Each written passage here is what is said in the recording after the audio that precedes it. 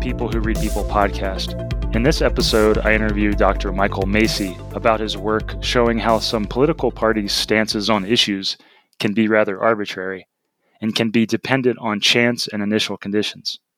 You might remember a scene in the movie Jurassic Park where Jeff Goldblum's character places drops of water on the hand of Laura Dern's character. He does this to demonstrate how the unknown and unmeasurable state of things, such as imperfections in Laura Dern's hand or variations in the air, might lead a drop of water to travel one way or another. In a similar way, perhaps some stances on issues that are associated with political parties may also be arbitrary. Perhaps they could easily be different, even entirely switched, if initial conditions had been different. For example, if political influencers in the early days of the United States had staked out their positions just a little bit differently, others would have then piled on and aligned with those positions, leading to very different political party stances.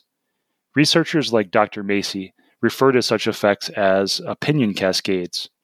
Similar to the water droplet in Jurassic Park taking different paths down Laura Dern's hand, our political opinions can take different paths dependent on early influencers. A little bit about Dr. Michael Macey. He is Goldwin Smith Professor of Arts and Sciences at Cornell and Director of the Social Dynamics Lab. His research has been published in leading journals including Science, PNAS, Science Advances, Nature Human Behavior, American Journal of Sociology, American Sociological Review, and Annual Review of Sociology. To summarize the gist of Dr. Macey's opinion cascades research, I'll read from a 2019 article that was published in Cornell Chronicle. Social scientists have long wondered how political partisanship develops. In his 2002 book, The Blank Slate, cognitive psychologist Steven Pinker asked, "Why on earth should people's beliefs about sex predict their beliefs about the size of the military? What does religion have to do with taxes?" Even more confusing is the tendency of U.S. political parties to radically shift platforms. Macey asks, why have the major political parties shifted positions on issues like free trade, balanced budgets, legalization of marijuana, same-sex marriage, and trust in science? And how is it that voters on both sides often have contradictory positions on abortion rights and capital punishment? Macey's team looked for answers by conducting an experiment in which they recreated the early days of opinion formation to see how the cards might have fallen differently had early movers held different arbitrary opinions. The researchers split more than 2,000 Democratic and Republican volunteers into 10 parallel worlds, each isolated from the others. Within each world, participants took turns filling out an online survey to indicate whether they agreed or disagreed with a series of unfamiliar political and cultural issues. In 2 of the 10 worlds, the survey was private, but in the other 8, whenever a partisan took a position on a given issue, all other participants in their world saw a real-time update of how each party was leaning. The results showed how a handful of early movers can trigger a cascade in which later partisans pile on to their party's newly emerging position, leading eventually to large political differences. The big surprise was that the party that supported the issue in one world was just as likely to oppose the issue in another world. As Macey said, sometimes the same party's early movers would go one way and sometimes the other. And in each world, participants followed these early movers, often in opposite directions. Macey said, in one world it was Democrats who favored using AI to spot online criminals, and in another world it was Republicans. In one world, Democrats favored classic books, and in another world, Republicans favored the classics. In one world, Democrats were more optimistic about the future, and in another world, it was Republicans. End quote. Okay, so here's the interview with Dr. Michael Macey of Cornell. Okay, thanks for coming on the show, Dr. Macey. Well, thanks for having me, Zach. Yeah, so your work points at kind of a chaos theory view of political polarization situations, that there's kind of an arbitrary, unpredictable aspect behind a lot of the views and stances that we tend to think are due to logical or coherent principles. Do you see your work as tying in to kind of chaos theory, initial condition types of views about the state of the world? Yes. I mean, cascades, in fact, illustrate the famous butterfly effect, which actually is more about complexity theory. Chaos theory is about sudden and unexpected system-wide transformations. Complexity theory is about the dynamics of interconnectivity of autonomous systems. So random perturbations can trigger a cascade that generates very highly non-random patterns, even though the origins are random. And these non-random patterns can in turn trigger the quintessentially human proclivity to invent post hoc explanations. Sometimes the faces in the clouds are just that. They're clouds. But one difference is that clouds quickly disappear, whereas cascades produce not only very strong non-random patterns, but they're also very stable patterns. So it's really no surprise that people assume that these patterns must reflect some non-random causal process, and then we try to imagine what that might be. And what our research shows, and this is really the bottom line, this is really the most important conclusion from our research, it's that we first have to rule out the possibility that the patterns might have happened purely by chance as the result of a cascade. Your work seemed to tie into a lot of kind of like John Haidt talks about motivated reasoning. Like we kind of have these feelings or things that we've grown to think, and they're not logically informed. They're just kind of things that have become emotional triggers for us, or things that have, we've become set in these ruts of ways of thinking. Yeah. Yeah, I think it seems to be part of our nature that we like to explain things. We don't like to think that something is not explainable. And we sometimes invent deities to explain things when we can't come up with anything better. And so I think it is somewhat dissatisfying or unsatisfying to learn that you can get really striking patterns that are very, very far away from random out of processes that are in fact random. And we don't like to think that that's the case. And that's even true in the scientific community. And so our paper in some ways is, as you say, it's very much grounded in this idea in complexity theory that it's a kind of a butterfly effect story. Do you see this kind of tying into sort of an existential need that humans have? We need certainty. We desire certainty we want to feel certain about our self-concepts and about our ideas of the world, and not want to believe that they're just kind of arbitrary. So if I can just actually point out that what you just did is asked me to explain the need for explanation. So I think that illustrates the point. We really do want to have explanations, and I have no business trying to explain that because this is not the area that in which I do research. And so I'm sure there are people in cognitive psychology who have done research on that and can tell you a lot about it. Nevertheless, I will say two things. One is that you would like to hear an explanation, and I would love to give you one. We just really do like to explain things. It seems to be part of our genetic wiring. But I'm going to resist the temptation. Right. Well, that's very respectable, because I know that we all have the desire to weigh in on things, even when we don't have a firm opinion on them. And that's a great point. I think we have to resist that urge. It could be a need for control, right? If we think we explain things, then we think we can control them.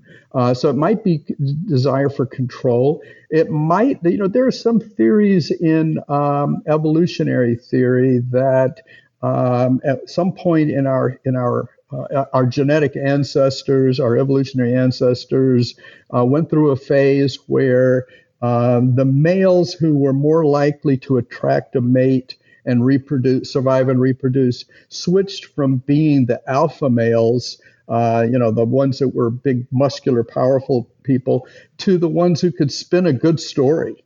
And so maybe it's just wired into our genes that there was some evolutionary advantage to being able to explain things. And I will certainly say that as a not very athletic academic, that's an evolutionary story that I love to think might be true. Right. It certainly was not true when I was in high school, I have to admit. Right. It goes in phases. Yeah. Let's see. So has there been similar research on this topic before you? Yes. In fact, back in 2006, a former student, Matt Salganik, along with Duncan Watts and Peter Dodds, showed how cultural unpredictability can be explained as the consequence of cascades in which initial randomness is amplified into runaway cultural winners. Why does some song become such a runaway hit? You get these lopsided outcomes in which a particular song becomes a runaway hit. And when that happens, then yes, you start getting people racking their brains trying to come up with an intuitive explanation for why did this song become a hit. But in fact, what their research shows is that actually it could just be an accident amplified by a cascade. And, some song has to win, and it could just be luck of the draw. And then it runs away with it. It dominates the market. It gets to the Billboard and stays. And then we think it must be something about the song, when in fact, it could just be chance.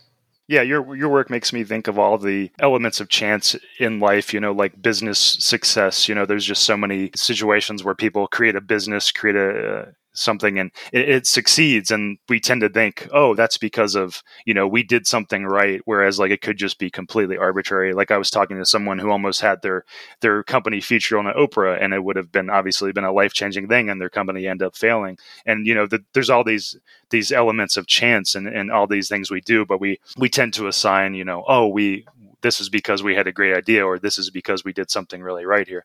Yeah. So your work just makes me think of all those. And our key contribution and theirs as well, Salganik's group as well, it's to show that it's not just chance, it's chance plus cascades. That cascades can take that butterfly flapping its wings, that chance initial event, and cause it to run away to become a very far from random pattern, a very far from random outcome.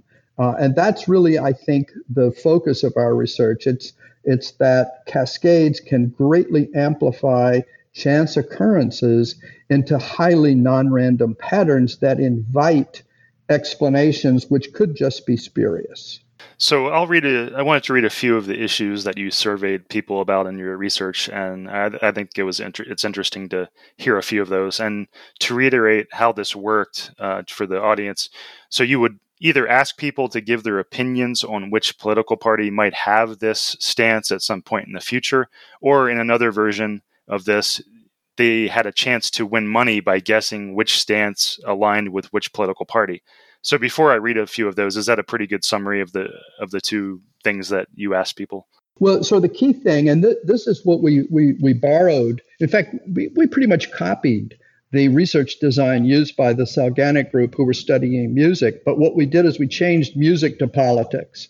So we were looking at runaway political polarization, where the two parties take entrenched positions on the opposite sides of an issue.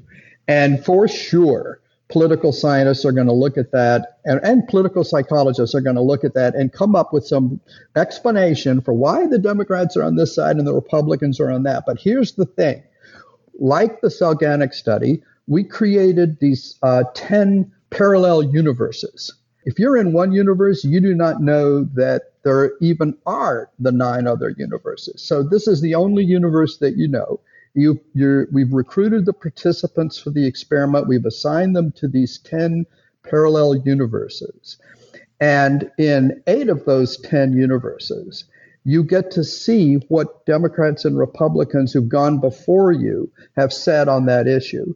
And then in 2 of them, you have to give your opinion on the issue without knowing what other Democrats or Republicans have said. That's sort of our baseline or control condition. And so then what we found is that it was a coin toss. You take a particular issue, let's say it's Bitcoin regulation, or it's something about artificial intelligence or self-driving cars or school curriculum. Those are some of the issues that we included in it. In one world, or one of these parallel universes, the Democrats are on the pro side and the Republicans are on the con by big margin. But then in the next world over, it's flipped over. And it's the Republicans that support and the Democrats who are opposed. But of course, we just live in our one universe. And so we don't realize that it could just as easily have been that the parties would have been on the opposite sides, whether it's tariffs and free trade issues or internationalism or even climate change. It could just as easily have been that the sides could have been switched. So let me read a few of those issues. I'll just read 4 out of the 20 you had. I think it's interesting. So one is the exchange of cryptocurrencies, such as Bitcoin, Ethereum, and Litecoin, should be banned in the United States. Another one was self-driving cars should be programmed to make life or death decisions that minimize total harm or death, even if that means sacrificing the driver's own safety. Another one was artificial intelligence programs should be developed to serve as public defenders for those who cannot afford a human attorney. And another one was artificial intelligence software should be used to detect online blackmailing on email platforms. So that was just a few, and I'll actually going to read a few more of those at the very end, as I think it can be interesting for people to think about those, how they would answer those. So some of the political division we see between U.S. Democrats and Republicans makes ideological sense. And I've been reading John Haidt's book, The Righteous Mind, and getting a better sense of how some of these stances on issues are due to underlying ways of seeing the world. For example, conservatism is usually defined by respect for tradition and authority, which would seem to help explain some of their stances on major issues, while liberals are more concerned with issues of compassion and have less respect for tradition, and that can help explain a lot of their stances. So some ideological stances seem to make sense in this regard, seem kind of predetermined, but then other issues might seem a bit arbitrary, like they could go either way. So can you talk a little bit about how you see some political party stances maybe being a bit more predetermined in the way they align with fundamental worldviews, while some might be more on the more arbitrary and less predetermined end? Well, that's exactly why we pre-tested, to make sure that the issues we were using were not already aligned. But, again, in terms of conservatives, being more concerned with preserving traditions, here again, we have to be really careful not to see faces in the clouds. So conservatives overwhelmingly supported Trump on November 3rd. I mean, overwhelmingly. So let me ask you, is Trump preserving the traditional norms of presidential behavior? Is he conceding gracefully? Is he supporting the democratic process as a reasonable and fair way of selecting leaders? Those are the traditional norms of presidential behavior. Even norms of respectfulness and courtesy and deference. Is he respecting those traditions, and do conservatives care? Right. I guess we've seen parties shift a lot. I mean, you've got the, civil rights issues. You've got the conservative economic stances, which have obviously shifted under Trump to more protectionism. Like you can have major shifts, as you're saying. And, in some ways, Biden is much more of a traditionalist than Trump, but you won't find conservatives supporting Biden. And yes, your examples are great. I mean, Republicans used to be the party of Lincoln, and Democrats were the Dixiecrats. And that's very different today. Republicans used to be the ones that championed internationalism and opposition to Russia as a foreign adversary. And the Democrats were the isolationists. And Democrats supported tariffs while Republicans backed free trade. Here's another one. When I was in college, it was the left who distrusted science. And now it's the right that distrusts science. So liberals tend to be anti-vaxxers, but that could just as easily have emerged as a conservative position. Environmentalism was historically associated with the far right, and still is actually in some places in Europe, but now it's clearly seen as a liberal position. The same people who advocate for the sanctity of human life on abortion also often support capital punishment. So people who support law and order also oppose enforcement of government regulations to protect the environment against pollution that, by the way, kills more people than guns do. So, good luck explaining issue positions based on a coherent worldview. If I was going to play devil's advocate for some of these things, it would be conservatives who support Trump would say they're offended by offenses to their traditions so much that they would support someone like Trump. I think if I was playing devil's advocate, that is how they view things. Like they see so much assault in their mind on what their traditions are, how they define their traditions, that they're willing to support someone like Trump. Now I'm just playing devil's advocate, but I'm trying to put it in that framework. Well, that's actually extremely useful. That's very, very, what your response there is very useful, because it shows that post hoc, after the fact, we can reconcile what we observe with our favorite explanation. You can find a way to spin a pattern, and to spin a worldview in order to reconcile the pattern with the worldview, no matter which side it's on. So if it had been the other way around and Trump was the one supporting presidential norms, then we would focus on that. If he's challenging the presidential norms, then we say, well, the conservatives supported him in challenging the presidential norms because they know he will support other traditions that we care about more. So, I think that's exactly the tendency that we're fascinated by, that we love to look at outcomes and then come up with the explanation after we've seen the outcome. Duncan Watts, who worked with Selganik on that music study, has an entire book on this. And the title of the book is Everything is Obvious Once You Know the Answer. And that in some ways is our Bible for this study. That's the thing that we're taking on, is the obviousness of post hoc explanation.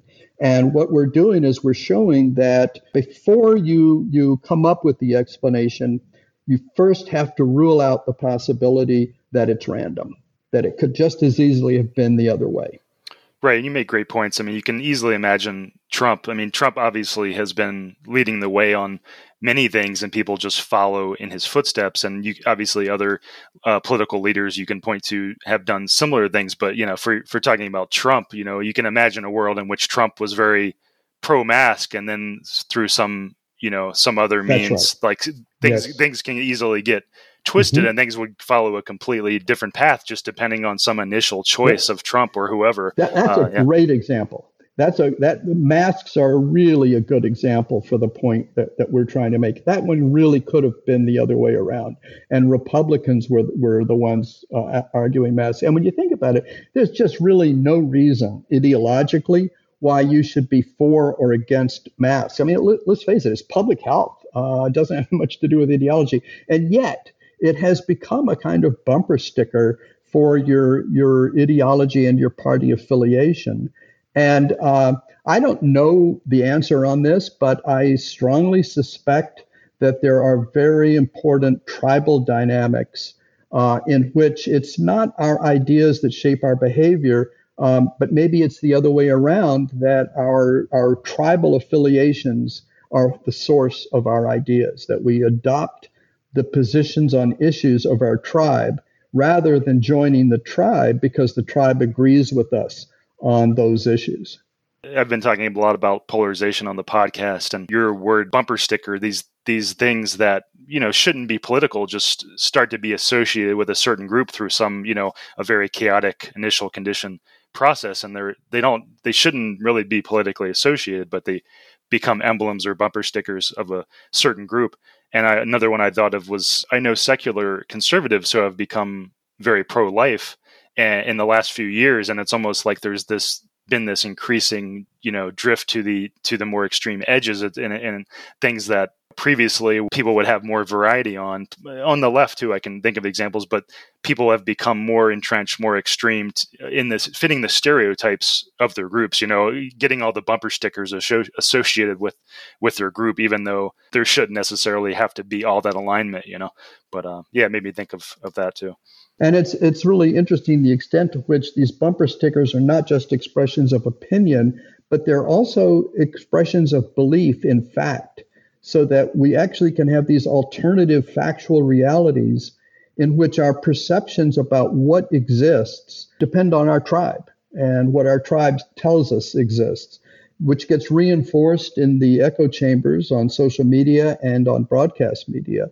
So I think that in part what our research is showing is the way in which these tribal processes can become highly non-random, and yet the positions that are being taken are remarkably arbitrary, that it could just as easily have gone the other way and the sides could have been switched. Does your work show a dynamic where just by one side picking a side, that the other side instinctually finds themselves picking the other side in a kind of contrarian us versus them way, almost like people can't seem to just agree that there must be some sort of disagreement? I'm wondering if your work kind of points at that. Absolutely. That's a great point, a great question. We have another paper, an earlier paper called Why Do Liberals Drink Lattes? And in that paper, we show that what we call negative influence, the negative influence from the outgroup, from the other tribe, is absolutely essential for polarization. It's not enough that we agree with our tribe. It's also important that we disagree with the outgroup. So when we think of influence, we think, well, influence is my ability to convince you of something. But there's also negative influence where I cause you to be the opposite of me, to differentiate from me. And we believe that's extremely important and actually not appreciated sufficiently. So in our experiment, it was not enough just to say most people say this. We had to have, here's what your party says, here's what the other party says. And it's that party differentiation that drives the process. It's not just agreement. It's agreement with my tribe plus disagreement with the outgroup. I've seen a lot of examples of this on the liberal side, with Trump being so extreme and disliked by liberals. When he picks a side, it seems to drive everybody to take more extreme positions on the other side. Whether that's immigration, you can see liberal stances on immigration and police stances change in the last few years very quickly. And it seems like there's that kind of process playing out, which is kind of this natural process that seems to lead to large groups and nations being prone to increasing polarization. There is actually some evidence that happened on climate change, that back in the day when global warming was first becoming something that people knew about and talked about, just emerging onto the scene, that there was not partisan division. Liberals and Republicans were equally likely to be concerned about it, even though they maybe didn't know all that much about it at that point. And then it separated. And I think that process of negative influence was key to that separation. Otherwise, we would have ended up with the two parties taking the same position. By the way, I should also add the caveat that most Americans, regardless of party, share a concern about global warming as an existential threat. So this is really, I think, much more the party elites being divided on that one more than their base. Right. It's the most extreme people that get the attention too, that drive the conversation and that drive the political elites too in some way. Yeah. Can you imagine a world in which liberals are more pro-life than conservatives? Absolutely. I think, in fact, there are important currents within the Democratic Party that are pro-life. So, for example, traditionally, Catholics, working class Catholics, were Democrat. That's changed because now the working class is much more politically divided, with a large chunk of non-college educated whites supporting Republicans. But in an earlier era, there were strong class divisions on party, and working class voters tended to be Democrat. Many of them also tended to be Catholic, and as Catholics, they were pro-life.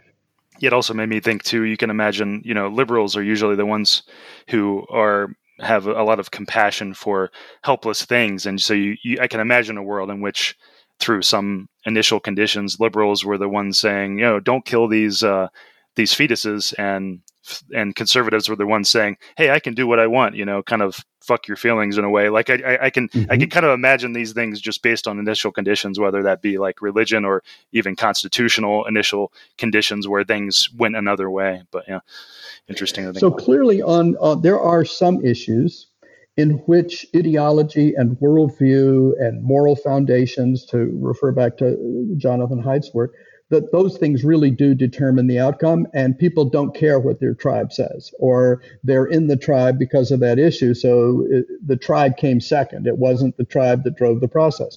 So for sure, I think there are important issues where the ideology, the worldview comes first. But what our work shows is that that's not universal, and that there are many issues on which the tribe comes first. And people are not adopting a position because that's the position that's consistent with a clearly held worldview where they can see the logical connection between the worldview and their position on the issue. Instead, they adopt a position on the issue because that's the position that's taken by their tribe. Immigration seems like an issue where it seems pretty ideologically predetermined. That's one that I can think of. But yeah, I'm sure there's many others that seem more predetermined.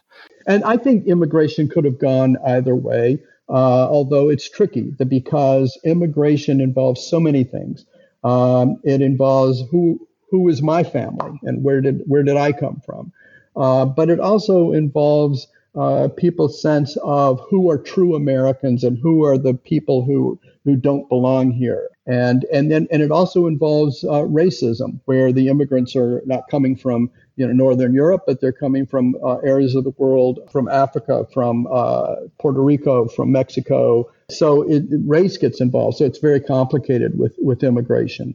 And clearly, we're not saying that all issues are derived from your tribe. It's very likely that a majority of the issues even are issues where people adopt a position independently of any social influence from their neighbors. They just figure it out themselves, and they take a position based on their core values, their worldview, their ideology.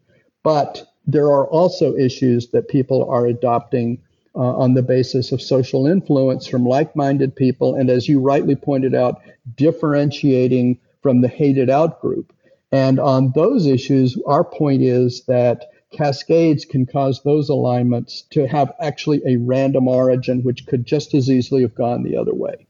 For the immigration issue, I was thinking recently, imagining a situation in which most immigrants were voted Republican, and in that case, I think you would quickly see a shift in stances there.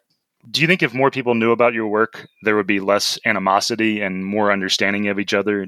Do you think it helps, these understanding these factors helps lower the political tensions? Well, unfortunately, I don't think too many people are going to know about my work outside the scientific community. And we're mainly writing for the scientific community. Having said that, scientists are just as tribal as anyone else. And I am just as tribal as the next person. Tribalism is not cognitive, it is emotional. And so people whose work is mostly intellectual, like scientists, are just as vulnerable to tribalism. So maybe the scientists who read our work might have caused them to think twice. I'm concerned about polarization. I'm concerned about tribalism. I would love to see our work have some to contribute to turning down the temperature, but I have to be realistic here. That's quite unlikely to happen. What I think our mission here is much more about making the case to the scientific community to be careful about seeing faces in the clouds. And before you invent an explanation, consider the possibility that it was a cascade in which the outcome could just as easily have been the reverse. Right. No, it's a great point. I mean, we all have so many biases and want to explain things, and trying to not do that and trying to withhold judgment is very important, but very hard to do. It might be useful, though, if people who do have a much broader audience than we have, such as yourself, but also pundits and news media, I think it would be useful if they pointed out to people how the sides have switched on issues. Because if people were aware that our party used to have the opposite position and their party used to have our position, but it changed over time, it might cause people to think twice and to be a little bit more careful about adopting a position that maybe they don't even really understand just because it symbolizes their group. Mm-hmm, mm-hmm. Yeah, it seems valuable. Even just thinking about, thought experiments, imagination of these different worlds where things could go different ways kind of opens your mind up to, thinking about how kind of arbitrary some of your own beliefs might be, and I think that's really valuable imagining. So in your paper, you write that, quote, social influence would likely have been much stronger had we conducted the experiment as a chat room where participants might experience social pressure for in-group conformity and out-group hostility, end quote. So this seemed to me to imply that you were of the opinion that using social media would enhance the effects you found. Is that accurate to say? And do you think we're in a situation where social media is amplifying some of these tendencies? Well, so I think for sure it does amplify it, but the problem is not social media. Social media is just the platform, and there are other platforms. The social pressure is always there. It's there, in fact, because we are tribal creatures. We're moral creatures. People like to talk about the difference between morality and ethics. One way to think about it is ethics is about how we think we should behave, whereas morality is about how we think other people should behave. So you cited Jonathan Haidt's book, which has the title, The Righteous Mind. Morality is about righteousness, but righteousness is not just about what makes us support our tribe, or righteousness is not just about what makes us behave in a way that conforms to our moral principles. It is also what makes us pressure our fellow tribe members to support the positions of our tribe and to oppose any tribe that's seen as a rival. And so in a way, I think this is the great paradox of the human condition. We cannot live without one another, but we cannot live with one another either. We have a hard time living outside groups, but once we're in groups, those groups tend to engage in conflict with one another. And one of the mechanisms that enables that to happen is the social pressure by which we impose our righteousness on others. And for sure, if you are a Democrat hanging out with Democrats and you say something that is Republican, you're going to hear about it. And the same thing on the Republican side.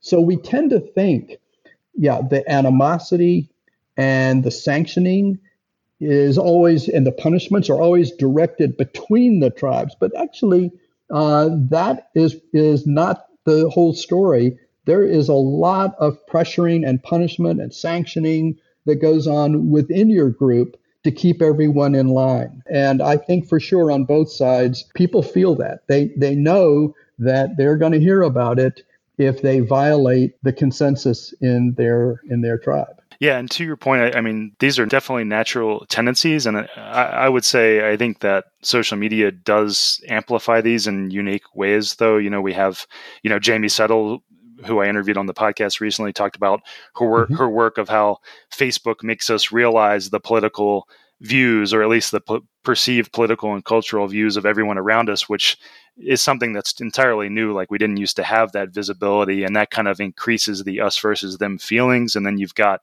also kind of a difference of speed and degree, because you can see how an initial condition like Trump taking a stance on something shifts the conversation very rapidly throughout the whole nation, really, because it gets spread so quickly through cable TV also, but through all of these very fast mechanisms through social media, which the interactions help spread those ideas very quickly. So, and then those very quick reactions can have very quick reactions on the other side. So even if it is a natural process that we're dealing with, I kind of see all of these modern communication tools as just kind of like amplifying and putting all this stuff on speed, But yeah, I just wanted to mention that.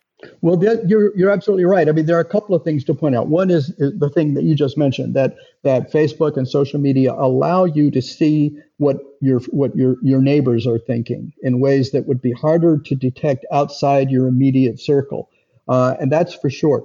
Another thing, though, that social media does is it does allow for sanctioning. So there's Twitter, especially, and Reddit are both notorious for the flaming and the attacking that goes on. And so there's not only a lot of pressure, a lot of sanctioning and negativity flying around on social media between people who disagree, but also within groups, so that you will hear about it on social media if you post something that deviates from the position of your in-group. You will hear it from in-group members. And so social media allows us to, and has evolved norms that encourage us and open us to practices that would be considered discourteous and impolite in face-to-face communications. That sanctioning aspect of social media is, I think, also important, as well as just learning about the positions of your network neighbors. This has been Dr. Michael Macy. Would you like to talk about anything else that you feel we've missed here, or do you think that's a good ending point? There was one other study that we did on cascades that your listeners might be interested in hearing about. It was a cascade that we did based on a movie. Did you see the movie Pay It Forward? I did. So we did a study on that. So yeah, Milena Tsvetkova and I did a study based on this movie, Pay It Forward. We replicated the dynamics in the lab by giving people the opportunity to be helped and to pay it forward. And what we found is that indeed, as that movie suggests, that when you help people, it is not just the person whom you helped that benefits, but also the people downstream who were helped because the person you helped became more likely to pay it forward. So we got these pay it forward cascades going in the lab. And that's the good news. But now here comes the really bad news. The really bad news is that if you screw somebody, the same thing happens. There's a smack it forward cascade in which the person you harm becomes more likely to harm others. And worse yet, this negative effect is actually stronger than the positive one. So, the next time you're thinking about screwing somebody, remember you're also hurting all the people downstream as well. Right. Isn't there's something about the negativity effect or something in psychology where negative things have more of an impact on you than positive things? And this may have something to do with that, or it may just be about norms of obligation that the helping behavior modifies, which is why you get the cascade, the pay it forward cascade. But it is, I think it's important for people to be aware that you're affecting people downstream, whether you're helping or hurting. Mm-hmm. There's that expression, hurt people. And it seems like a lot of the ills in our society are due to, people being abused in various ways and them taking it out on the world later, Yeah. And it may be useful for people in general to become more aware of the ways in which they're living inside cascades, that everything they're doing is triggering behaviors by others that in turn trigger behaviors by others. And so our behaviors are amplified through our interactions with others. Mm-hmm. Yeah, and to take it an extreme step further, I think free will is very unlikely. Like, it's hard for me to imagine the mechanisms behind having free will. So in some sense, you can view the entire universe and your entire existence as one big cascade of things that came before you. And you can see it in that light, that we're all just part of a matter cascade or a process cascade. Yeah. Okay, getting to metaphysical there and maybe at the end. But this has been Dr. Michael Macy. And what's the best way if people wanted to contact you? My email at Cornell. If you Google me, you will get to my Google Scholar page, actually, and you'll see other papers and contact information. Okay, thanks so much for coming on. This has been great. In the interview, I said I'd read some more of the questions from Dr. Macy's opinion cascade study. But that seems a bit overkill right now, so instead I'll just tell you how to find them. You can search for Science Mag, Michael Macy, Opinion Cascades, and you'll find his paper there. and the specific questions are in the supplementary materials linked at the bottom.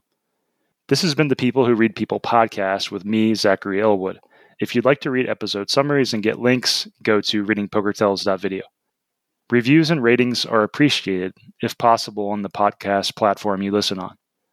Also, if you've appreciated this podcast or any of the other work I've done, and you want to throw some money my way, that's much appreciated.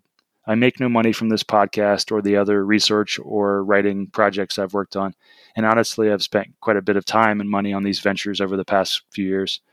I have a Patreon account at patreon.com/Zach Elwood, ZACHELWOOD, or if you want to send via PayPal, my email address for PayPal is info@readingpokertells.com.